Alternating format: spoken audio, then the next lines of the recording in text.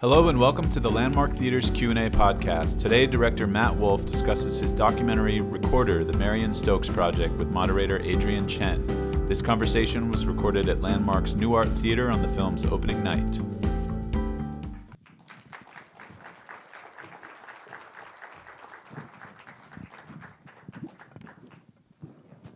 Thank you. Let's give it up again for Matt and that amazing film.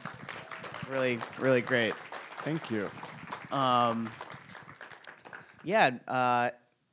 really happy to moderate this Q&A with Matt, a friend and a colleague of mine.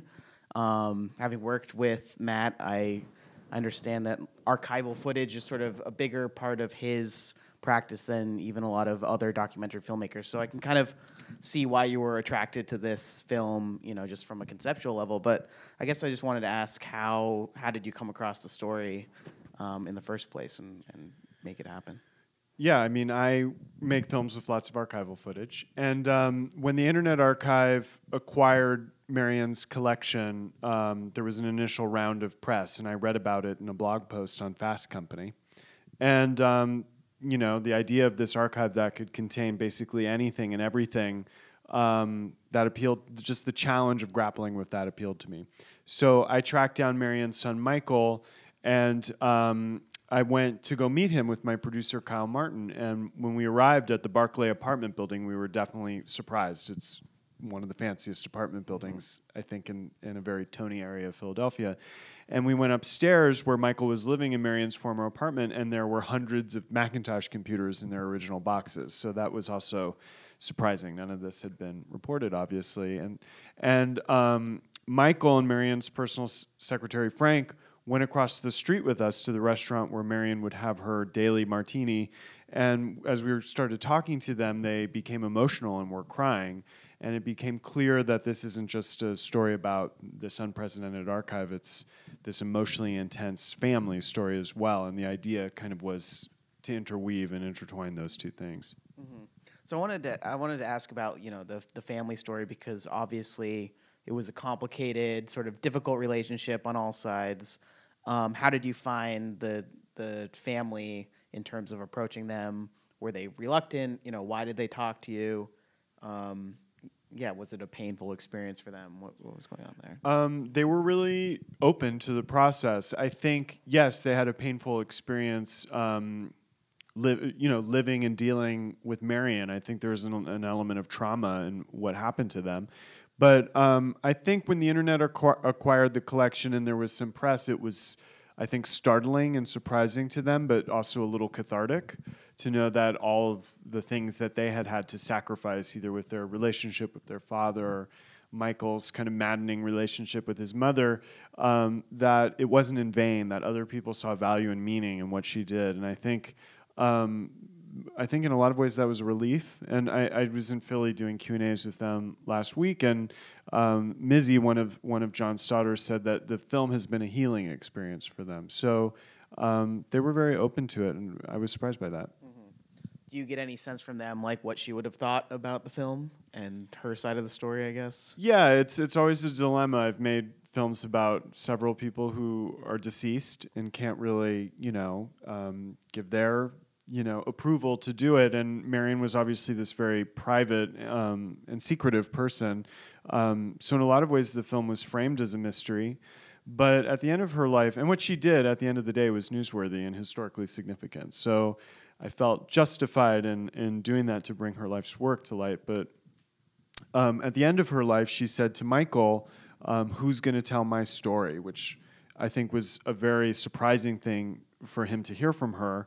But I think because she said that to him, it gave him a sense of conviction and confidence that this was an appropriate thing to do. It wasn't a violation of her privacy. Mm-hmm. And you were telling me about sort of the challenge of accessing and working with the archive, like back when you were making the film. Can you talk a little bit about what it was like to deal with so much material and how you went about picking those? There was so many like amazing moments and sort of unexpected ones and touching ones. And how did you find those?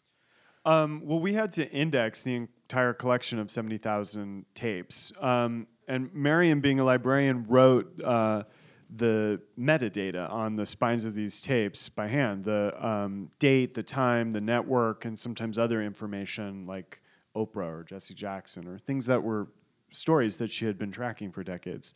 And so we created a conveyor belt at the Internet Archive and would take photographs from the top of all of the cardboard filing boxes that Marian stored her tapes in. And then we put out a call for volunteers. And miraculously, over 50 people from around the world agreed to volunteer to log data from the spines of her tapes. And we used Dropbox and a shared Google spreadsheet to do that.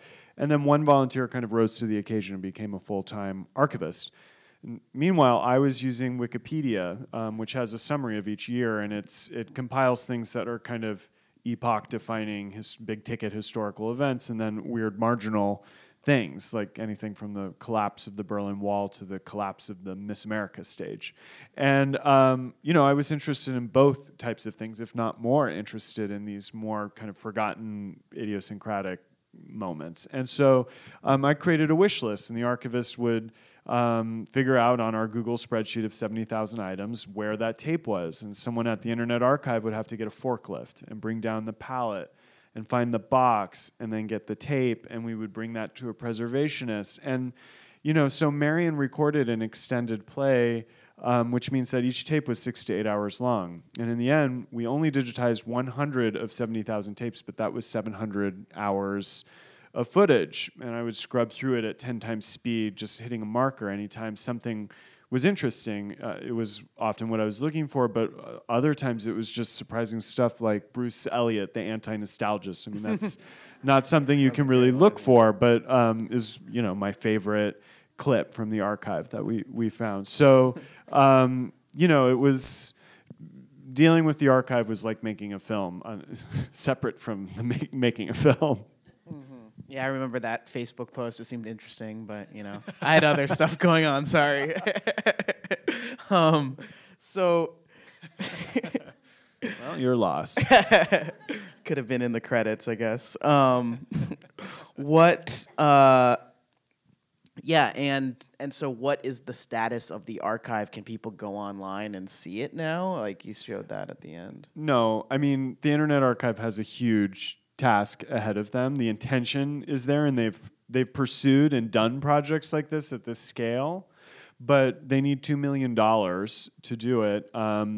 And I think it's important to just remember that digitizing analog media is a real-time process. So I did digitize 100 tapes, which was 700 hours of real time. You can only imagine the amount of time it will take to do the full collection. But I mean, the Internet Archive, people may not be familiar with the Wayback Machine. That's just one of their projects, and it's archiving the entirety of the internet. And they really take on enormous, monumental projects, and this is within the scope of what they do.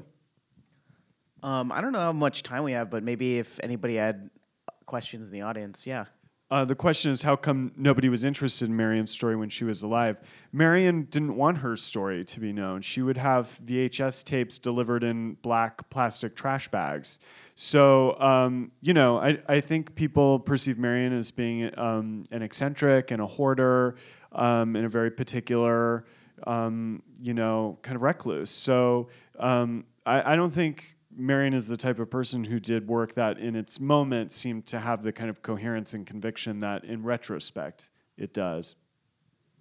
Yeah, I think this person was reflecting on the kind of affinities between the founder of the Internet Archive and Marian Stokes. And yeah, they're both futurists, and it is remarkable that there is this institution out there, the Internet Archive, that really had the same spirit and philosophy as Marian, and Marian was a futurist. She's someone who pursued a project in very low-tech terms, but was very attuned to the kind of possibilities of technology. And I think she, did not obviously know that there could be a resource where the media she was creating could be used and experienced non-linearly online. But it's not surprising, given how much she forecasts paradigms of the future, that such a thing does exist. And I think, something else that you were kind of getting at in terms of her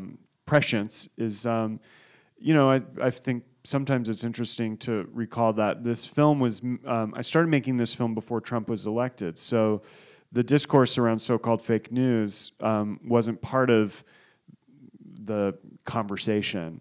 And in so many ways, Marion's project and Marion's insights about, ideologically biased news production influencing public opinion, is and recognizing the origin point of that at the Iranian hostage crisis with the birth of the 24-hour news cycle. I mean, she was very much tapped into, the paradigm that's at the kind of center of the political crisis of this current moment. And I think, although our archive is very focused on the past, I think there's a lot of meaning and knowledge in it that would be instructive about this moment and obviously moments in the future.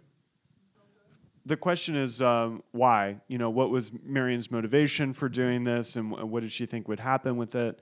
And that's a question that would come up when we were pitching the film and developing the film. Is like, did she write in a diary why she was doing it and how it would be used? And no, it's more complicated than that. I think. After you watch the film, I'd be surprised if people don't feel a sense of confidence that she had, a coherent vision that was infused with political conviction that compelled her to devote her life to a project that was, while monumental and life-consuming, very focused. And she did want that media and information to be accessible to other people, but the amount of effort and dedication it required just to pursue the project, I think, was all that she could handle. But I think what's important to note about the project is that, and about Marion, is that she wasn't someone who editorialized. She wasn't doing this project to watch tapes back and to create political interpretations based on her own interests or politics. She was very focused, like an institution, in capturing everything. And she did that in a way that no formal or established institution saw value in. So she did it on her own terms. And there's an ideological agnosticism to that I think characterizes all of her work, is making a knowledge base accessible to everybody, so that people can form their own opinions and have good information, or at least understand the mechanisms of the systems that give people information that inform the decisions that they make. So, people like Marion are not, she's obviously an incredibly complicated person. She's not someone who defines what she's doing. I mean, I've made films about other people like this. They don't, in the moment, define clearly what they're doing. They are consumed with some sort of project that is unresolved during their death, and other people make sense of that logic afterwards. And having shown the film many times now, I think people, they see that logic, but it's not something that was graspable when she was alive. Yeah, I mean, I think one of the things I really liked about the film was how you didn't put any single motive, right? Like, clearly she had these political convictions. She had this kind of futuristic, democratizing through technology. She also probably had some sort of mental illness thing going on, hoarder stuff, and it seemed like there was no one way to boil her down. Yeah, and I mean, I perceive her as being radical. And I say radical meaning that she's anti-institutional. She's a black woman of a certain generation pursuing a project that nobody saw value in. Of course, she's going to do it privately. She's going to find the means to do her life's work privately. And, she invested in what other people found to be useless. But that now, pretty universally, people are recognizing there's, of course, tremendous value in all this media that was being kind of carelessly discarded for decades. Okay, we'll do one last one back there. The question is about the economics of Marion's life. She was a working class single mother, and then she met John Stokes, hosting Input, as you saw in the film. And he's from like a patrician old money family in Philadelphia, and they married, and that obviously changed her circumstances. But Marion was a self-trained stock investor, and her investments in Apple as well as other stocks significantly enhanced their wealth. And she also invested in real estate. She had 9 homes. So she had a ton of assets. She was a savvy kind of investor, and there was a foundation of family money, and she was fabulously wealthy. Not bad for a communist, huh? Yeah, I mean, that's an interesting tension in it, is it's like you have this communist who becomes like evangelical to the to the most neoliberal corporation. But that's what I'm saying, is there's no one ideology. It's kind of, there's this bigger mission at play. I think there's one. Oh, is there another one? One less. Yeah. Well, the question, the reflection was on how digital technology outmoded people's kind of ability to create their own archives in the way that Marion did. And I think, people always are kind of, it's funny, Marion never used the internet because she believed that internet technology would be used to spy on people, which is paranoid but also true, which is, I think, the magical combination of everything with her. And, I think she was very much interested in the democratization of technology as a means to empower people, and I'm sure she wasn't cognizant of Black Lives Matter. That was too late for her. It's more like, when was the Arab Spring? What year was the Arab Spring? I don't know, 2012 or something?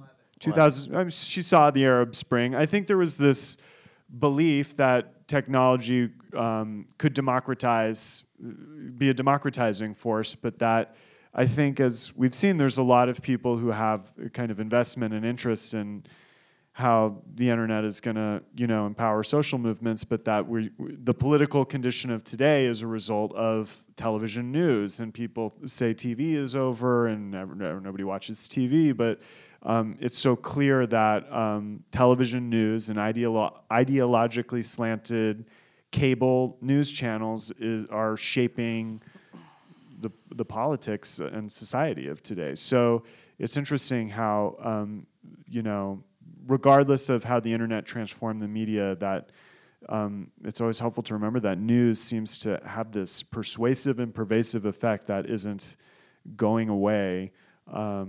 So I'll leave it at that. But thank you for staying, and this is the kind of movie that people need to hear about from other people. So please tell people to come. It's playing all week. Thank you. Thanks, everyone.